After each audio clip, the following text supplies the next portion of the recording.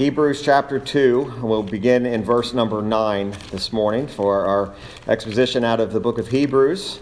Hebrews 2, beginning there in verse 9. Verse 9 is a bit of a review of where we left off last week, but we'll read down through verse number 13 this morning. Hebrews 2, beginning there in verse number 9. But we see Jesus, who was made a little lower than the angels, for the suffering of death, crowned with glory and honor, that he, by the grace of God, should taste death for every man. For it became him, for whom are all things, and by whom are all things, in bringing many sons unto glory, to make the captain of their salvation perfect through sufferings. For both he that sanctifieth and they who are sanctified are all of one, for which cause he is not ashamed to call them brethren, saying, I will declare thy name unto my brethren. In the midst of the church will I sing praise unto thee. And again, I will put my trust in him. And again, behold, I and the children which God hath given me. This portion of Hebrews, as all of God's word is a gloriously beautiful portion of Scripture. We looked at how that Christ has already been shown to have superiority over the angels. We've dealt with that over the last few weeks. And we see this wonderful picture in verse 9 of Jesus, who was made a little lower than the angels for the suffering of death, crowned with glory and with honor. And we realize that in this crowning of glory and honor, this was not to the exception of his assuming of human nature. We see that in his humanity, he took on the sufferings of humanity. He took on human flesh. He took these things on in order to fulfill that which was the only remedy for man's sin, and that was to go to the cross, to suffer, to bleed, and to die for the sins of his people. And so the writer now is going back to and proving now the necessity of all that we've heard and all that we've learned. He goes back and he shows how needful it was for Christ to become a man. The expression I've been thinking on this week is in verse number 10, that expression, the captain of their salvation. That is a tremendous picture of what Jesus Christ has done for his own people. He is the captain of their salvation. He's not one of the leaders. He is not one of those who are in charge. He is the very captain of our salvation. And beginning in verse 9 down through verse number 18, we see really the role of Jesus in two specific and special ways. First of all, we see him in how he reconciled his people to God. And secondly, we see how Jesus, as our great high priest, is able to sympathize with his people. These are beautiful pictures of who Jesus Christ is. We see Jesus. If you see Jesus today, you see the most glorious picture of any who has ever lived. You see Jesus not only in a general way, but you see him in a specific way, that he became sin for you. He became the sacrifice for you. He was your substitute. But yet when we see the references, sometimes we fail to see the entirety of what Jesus really has done.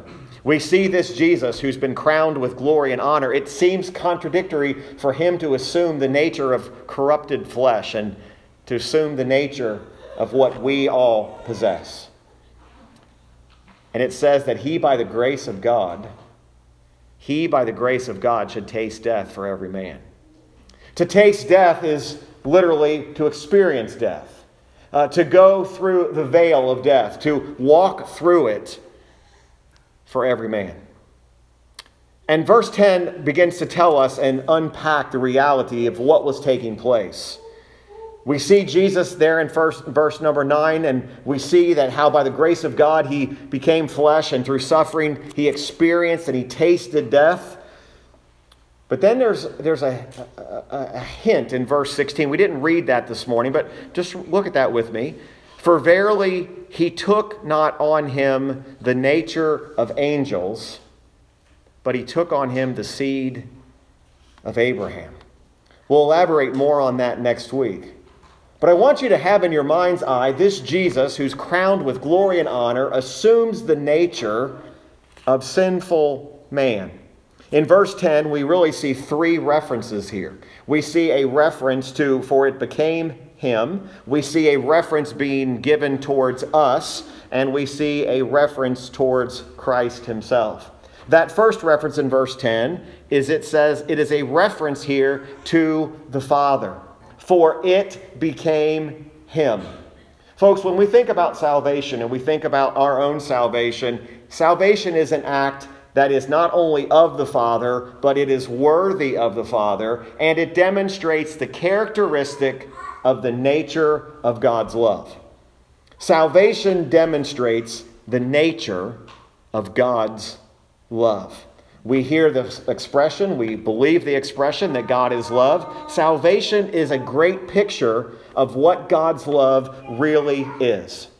But this is the same God who is the cause of all things in creation. This is the same God who is doing all things for his own glory and according to his own pleasure. Salvation is an act worthy of the Father. Now notice, he is the cause of it. They are for his glory. They are for his good pleasure. But notice it says that, for it became him for whom are all things, and by whom are all things, in bringing many sons unto glory. If you are one of his today, you are one of those sons of glory that has been brought unto him. You are one of the us. Jesus is, and we're seeing this beautiful picture that if we are in Christ, we are part of this family that we'll see in just a moment, where he's not ashamed. Jesus is not ashamed to call us brethren, to call us one of his own. Just that thought staggers the human mind. This Savior, crowned with glory and honor, he's not ashamed to call us brethren. Don't ever get over that. There is such a beauty in this. There's a beauty in all of these terms of God as our Father. But can you imagine Jesus, the Savior of his people, not ashamed to call us one of his? What a picture this is. These sons we know, according to Romans 8, verses 28 through 31, and Revelation 5:9, these sons of glory, the us, we are predestinated to the adoption of children. We've been redeemed by Christ. We're called by the Spirit, and we are heirs indeed of a heavenly glory. And we're also told that there are sons of glory called out from every nation, from every kindred. This body of believers. There's something very beautiful about the body of Christ. The body of Christ is really a wonderful picture of who Jesus really is. This body of Christ is made up of people who Jesus is not ashamed to call them his brethren. From every corner of the world, there are people he's not ashamed to call brethren. And yet, in order to transact this, if I can use that expression, he had to take on that human nature. He had to become flesh. And we see the third mentioned here is the captain of their salvation, which no doubt we know. To make the captain of their salvation, notice this expression, perfect through sufferings. Why is Jesus called the captain of our salvation? Because, folks, he is the author of it. He is the King. He is the Lord. He is our guide. We are not walking on the same step hand in hand with Jesus. He is leading us, but he's not ashamed to call us his brethren. But you understand here that he is the captain. He is called the captain according to the Father's purpose and love, that most familiar passage that all of us probably could quote, and we should be able to quote John 3:16, that beautiful picture that says, "For God so loved the world, that he gave his only begotten Son, that whosoever believeth in him should not perish, but have everlasting life." But it goes on to say, "For God sent not his Son into the world to condemn the world, but that the world through him might be saved." The Father's purpose of love. And because the Father's righteousness and justice, in order for us to be counted as brethren, in order for us to stand before a holy, righteous God, it required that Jesus Christ had to suffer perfectly. Now, it's kind of a strange expression. How does one suffer perfectly? Well, we're told a little bit about this perfect suffering in Romans 3, verses 19 through 26. This gives us this picture of perfect suffering.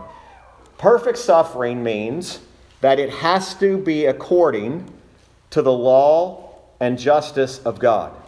In other words, this is what God himself required. Perfect suffering was required by God. Romans 3, verse 19.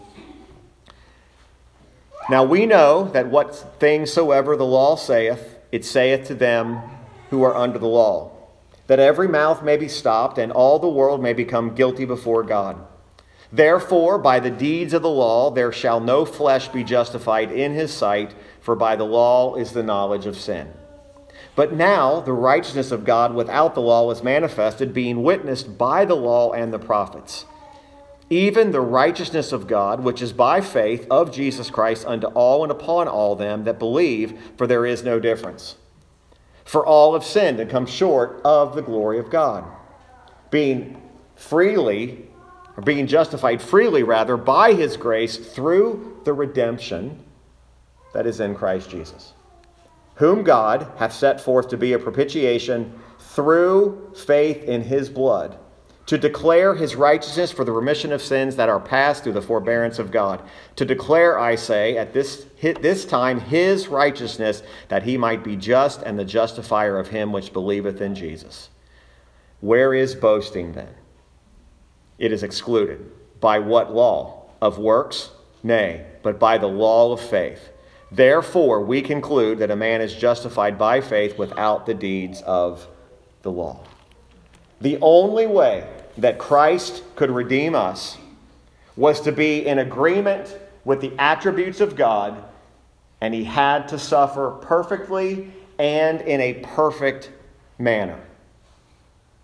His sufferings were not random. His sufferings were not just the things that came by chance. They were the requirement that God required to be accepting of. We see over in Luke 24, this is an interesting place to find this, but we know that in Luke 24, this is after the resurrection, and Jesus has been speaking with the disciples on the Emmaus Road. And I would encourage you, if you've never just read that devotionally, read it devotionally, but I would also encourage you, read it in a deep way. Study Luke 24 deeply. But as Jesus is talking with these two men, of course, they don't realize they're talking to the risen Lord. They don't realize who he is.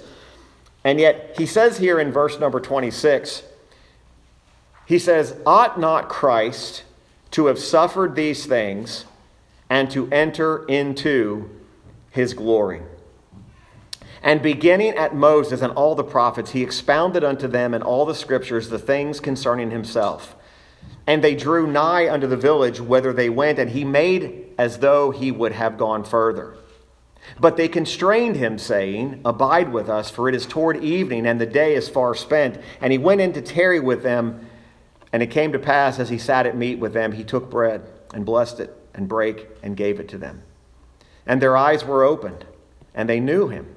And he vanished out of their sight. And they said one to another, Did not our heart burn within us while he talked with us by the way, and while he opened to us the scriptures? And they rose up the same hour and returned to Jerusalem, and found the 11 gathered together, and them that were with them, saying, The Lord is risen indeed, and hath appeared to Simon. And they told what things were done in the way, and how he was known of them in breaking of bread. Even Jesus himself referred to his own suffering. And that in order to enter into this glory, Christ had to just not suffer, but he had to suffer perfectly. He had to suffer according to the just and righteousness of God. We think about our redemption and we think about all that it means. And even later on in Luke 24:46, he says unto the disciples, he said, Thus it is written, and thus it behoved Christ to suffer and to rise from the dead the third day. And that repentance and remission of sins should be preached in his name among all nations, beginning at Jerusalem. We see this beautiful picture of Christ suffering perfectly. Back in our text, we move into verse 11, and we see this picture of sanctification. And the expressions that are used here for both he that sanctifieth and they who are sanctified are all of one, for which cause he is not ashamed to call them brethren.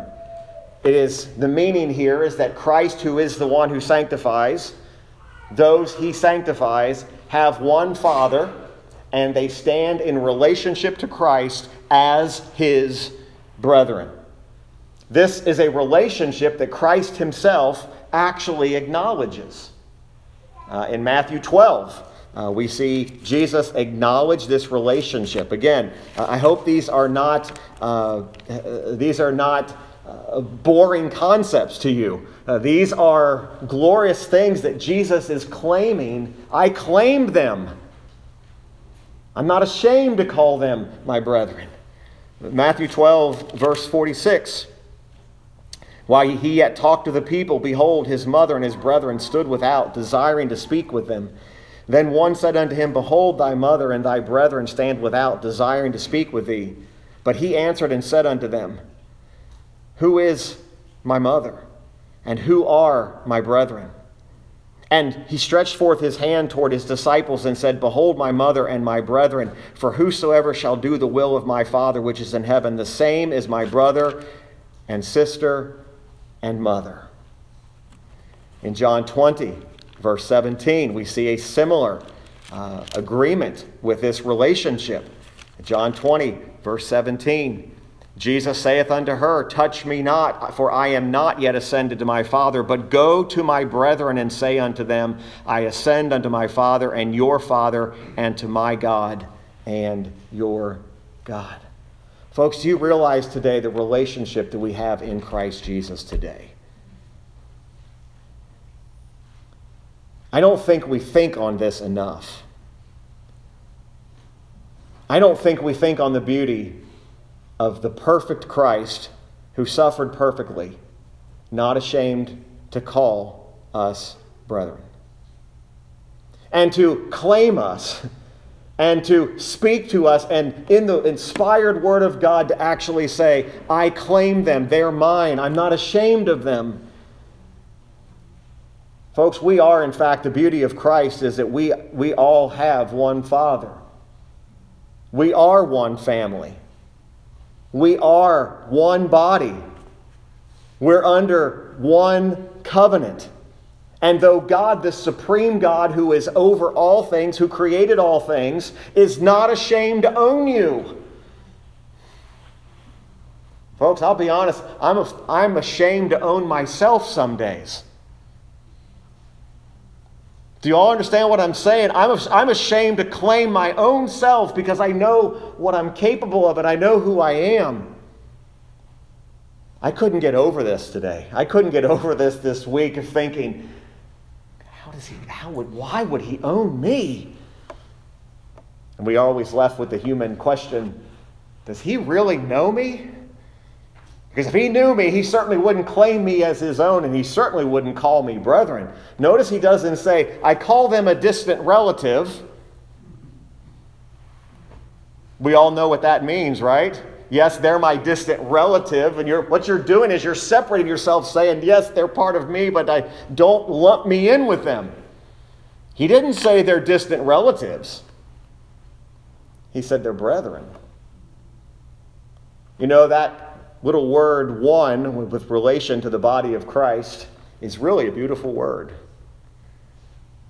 You know, the world, I think, has got its eye set up and mind set up the reality that if we can divide the body of Christ, if we can somehow break these things up into all these divisions and make it all about everybody's preferences, and folks, we lose sight of the beauty of the one body in Christ. Listen, I can guarantee you're going to talk to other believers who are not all going to have exactly the same view on things that we'll call the preference matters. There are things we can't compromise on, but the beauty of oneness in Christ, not just the oneness of each other, but the oneness in Christ, is the beauty of the captain of salvation that Jesus is talking about here. And he says this is only possible because of his perfect suffering. It was only because his suffering was acceptable to a holy God that you're called brethren.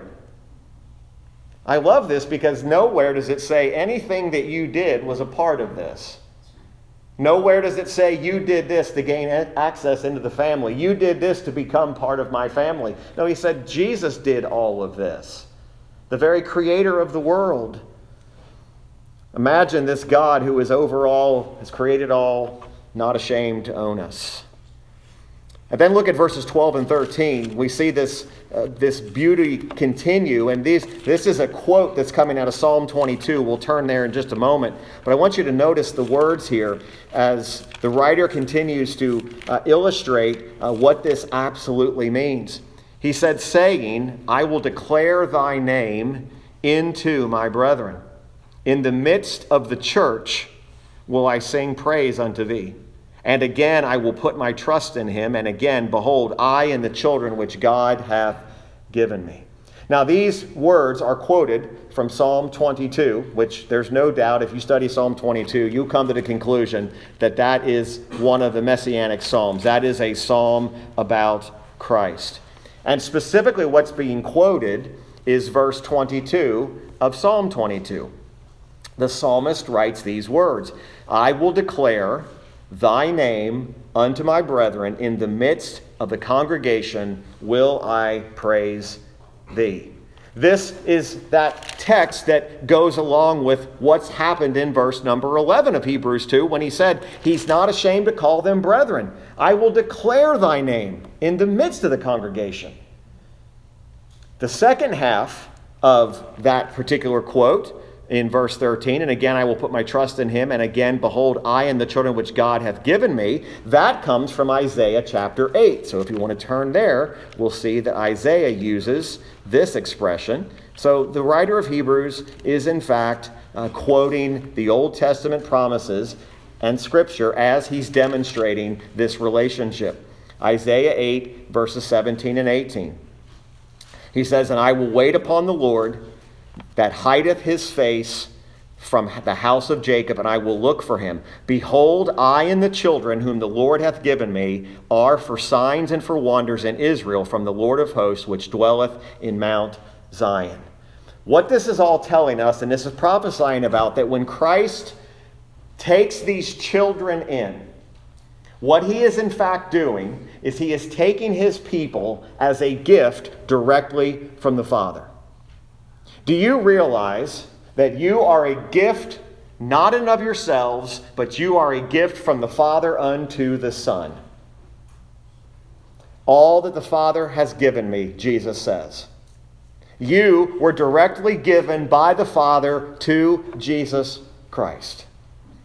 We see the background of that in John 17, too. Lots of scripture this morning because these are all the scriptures that are backing up exactly what the writer of Hebrews is saying.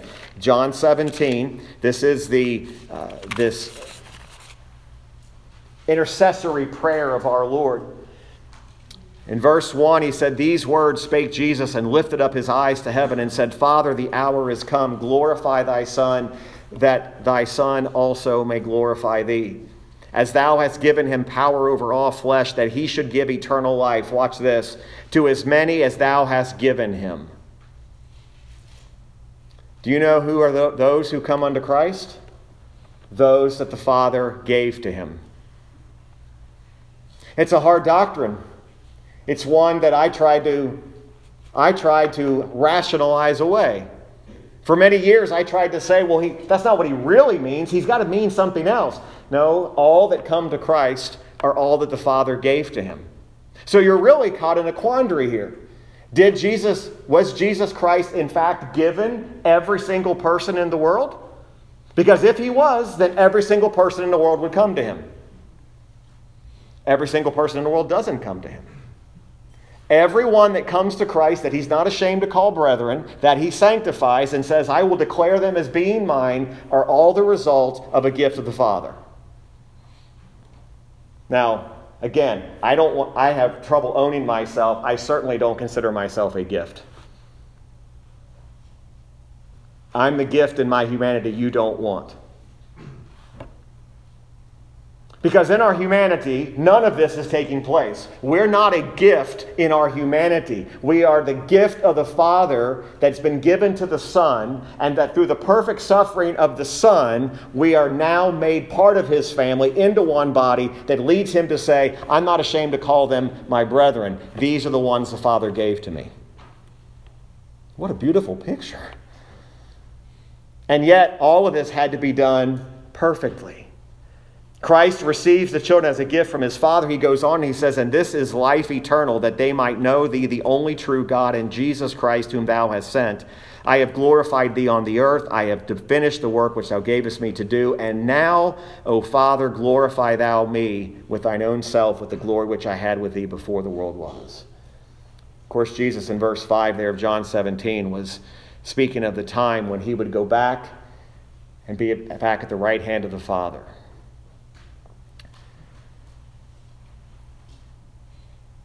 Christ receives us as a gift of the Father, but also as a purchase that was paid for by his blood. Perfect suffering.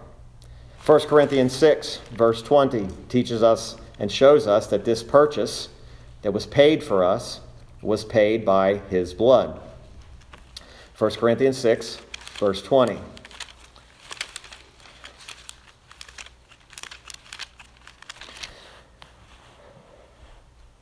For ye are bought with a price. Therefore, glorify God in your body and in your spirit, which are God's. That purchase price was his shed blood. Those that belong to Christ, he receives them from the Spirit as they've been called, and they came to him in faith. Now, we understand something here, that since those who he redeems are of a human nature, then Christ also became a man, and by becoming a man, he assumed a human nature like ours. That means that he was, in fact, 100% man and 100% God. It's important that I say that repeatedly, and you hear me say that often, because that's where we start to run into problems. If we begin to say that one of these natures was lessened or one of these natures was removed, that he was no longer God, he was no longer man, he was 100% man, 100% God. And in this assumption of flesh and blood, he also became subject to temptations. He became subject to infirmities. He took on this flesh. But remember, Christ also took his nature from a virgin and yet was without sin. There was no sin in him. We are under the sentence of death because of sin. In order to take this judgment and sentence upon himself, he had to do that in order to redeem us. That's what 1 Corinthians 15, 21 teaches us about he who knew no sin became sin for us. What a beautiful picture it is. What a picture it is to think about how Christ had to become a man. Because we know that since by man came death, by man came also the resurrection of the dead. Christ had to become a man. A man who could die by the fact Jesus Christ did die. He didn't just go into a sleep. He actually died. In that humanity, he died. He had to die under the wrath and the judgment of sin. God himself cannot die, but God in the flesh could experience death, right? God can't die, but God in the flesh experienced death. Remember this, Satan, of course, cannot kill. He cannot destroy except by permission. So why is it said in Scripture that he is said to have the power of death? Because Satan was the very one who introduced sin which brought forth death. As Paul writes in Corinthians, he mentions that sin is the sting of death. And sin is the power of Satan's kingdom. But yet Christ, with his death, destroyed the power and the force of death for all believers. It takes us to John 11, verses 25 through 26. Again, a beautiful passage. It reminds us of this glory of removing the sting of death. John 11, verses 25 and 26. Of course, this is at the death of Lazarus. And Jesus uses these words. He says unto Martha, Jesus said, I am the resurrection and the life. He that believeth in me, though he were dead, yet shall he live. And whosoever liveth and believeth in me shall never die. Believest thou this? She saith unto him, Yea, Lord, I believe that thou art the Christ, the Son of God, which should come into the world. Folks, you realize today that without hope in Christ today, let me just conclude with these thoughts. Without hope in Christ today, there is no more fearful experience than death. The most fearful thing a person faces is death if they do not have hope in Christ. The believer does not fear death today because their hope is in Christ. Their hope is in what Jesus Christ has claimed. He says that they are mine. I'm not ashamed to own them. I'm not ashamed to call them my brethren. I truly believe that we are God's. We belong to him. He owns us. He claimed us. Christ didn't just die to make salvation possible. He actually accomplished our salvation on the cross. This is a settled matter. If you are in Christ today, you have been given to Christ by the Father. But if you sit here today, and you sit here today without hope in Christ, the most fearful thing a man or woman ever is going to face is death, because there's no hope. How can a person today who has no hope of pardon, has no hope of forgiveness, has no promise of eternal life, how can a man or a woman not look at death without fear? You would have to be fearful today. But you can have hope in Christ today. You can repent of your sin and believe in Christ alone as the only remedy for my condition. I believe that He's perfect in His suffering. And what Jesus Christ did is He did in fact take my place. To be without hope today is a fearful, fearful experience. But you understand that without Christ, even Romans 8 teaches us, without Christ, there is nowhere to turn, because even the law of God, you can't find hope there either. I beg of you today to consider your standing. Consider where you are. Consider, is Christ your all and all? Have I repented of my sin, and have I believed the gospel of Jesus Christ and believed on Christ alone? Folks, I think that the more we understand about our standing in Christ, the more burdened and the more diligent we ought to be about proclaiming and preaching this gospel.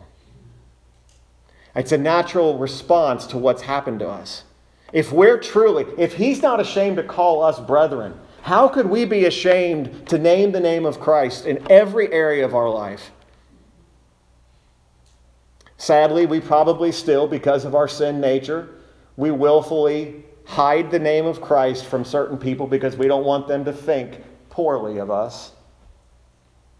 Can you get this in your mind today, that Jesus Christ at no time, even when we're in the midst of sin, does He disown us? I know I do things that I'm worthy, if he was able, I'm worthy of him disowning me and cutting off the relationship entirely. And yet he's not ashamed to call me brethren. Why would we ever be ashamed of he who has given us all of our hope? Why would we be ashamed to speak the name of Christ at every opportunity? Why would we be ashamed to not tell somebody else about who he is and what he's done for us?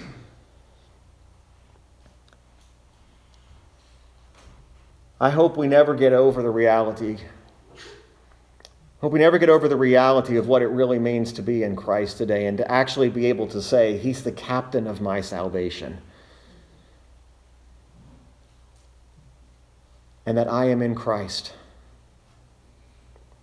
Do you know today if you're in Christ? You don't leave here today with uncertainty. You either know or you don't know. You know you're in Christ, or you know I'm outside of the body of Christ. I'm outside. Run to Christ. I'm not trying to be silly. Run. Don't walk. Don't crawl. Run. He will never turn away any who is seeking after him, who comes to him. He's not going to say, nope, not for you. All that the Father has given will come. Folks, that's my great hope today. That's my hope I have for loved ones who are still remain in what appears to be an unregenerate state. If they've been given by the Father, they're coming to him. It may not be right now, but they're coming. You say, that doesn't seem very comforting. It's a lot more comforting than relying on a dead man raising himself from the grave and bringing himself to God. Because that's what a man has to do. Apart from God, he's got to raise himself from the dead. He can't do that. If he's opened your eyes, he's unstopped your ears, he's made you willing to believe. Don't be afraid to give God all the credit and all the glory for your salvation. He's the captain of it. It's not 99% him and 1% you. It's 100% God. All of it. And if you're in Christ today, you are a person who should be most grateful. I hope this will encourage and help us this morning. Let's pray together. Father, we thank you for this word this morning. And Lord, we are grateful that you do not rely on us to save a man's soul. You've just given us this solemn responsibility to be proclaimers of this glorious gospel. Lord, I pray for every single person who has called on the name of Christ. They have repented and they have believed in Christ alone. Oh, how I pray that these truths that we've been reminded of today would just grow more precious in our minds. That we would not be able to just brush them off easily, but that we would be just taken back again at the beauty of Christ not being ashamed to call us brethren and being the captain of our salvation. But Father, I also know that within any group of people, whether here or on live stream, whatever the case is, there may be individuals who have yet to repent and believe. And Lord, according to your sovereign will and your purposes and your plan, Lord, if it be your will to open their eyes and open their ears, that they would gloriously be saved. Father, I pray that we would be witnesses to that. Even this very hour, this very day, if it's according to your will. Lord, help us not to be ashamed of the name of Christ. Help us not to be ashamed to claim the name of God. And may we rejoice in our salvation. We love you and we thank you. And it's in Christ's name I pray and ask these things. Amen. Let's conclude with the hymn on page 208. We'll stand as we'll sing this, our closing hymn, 208, My Ransom.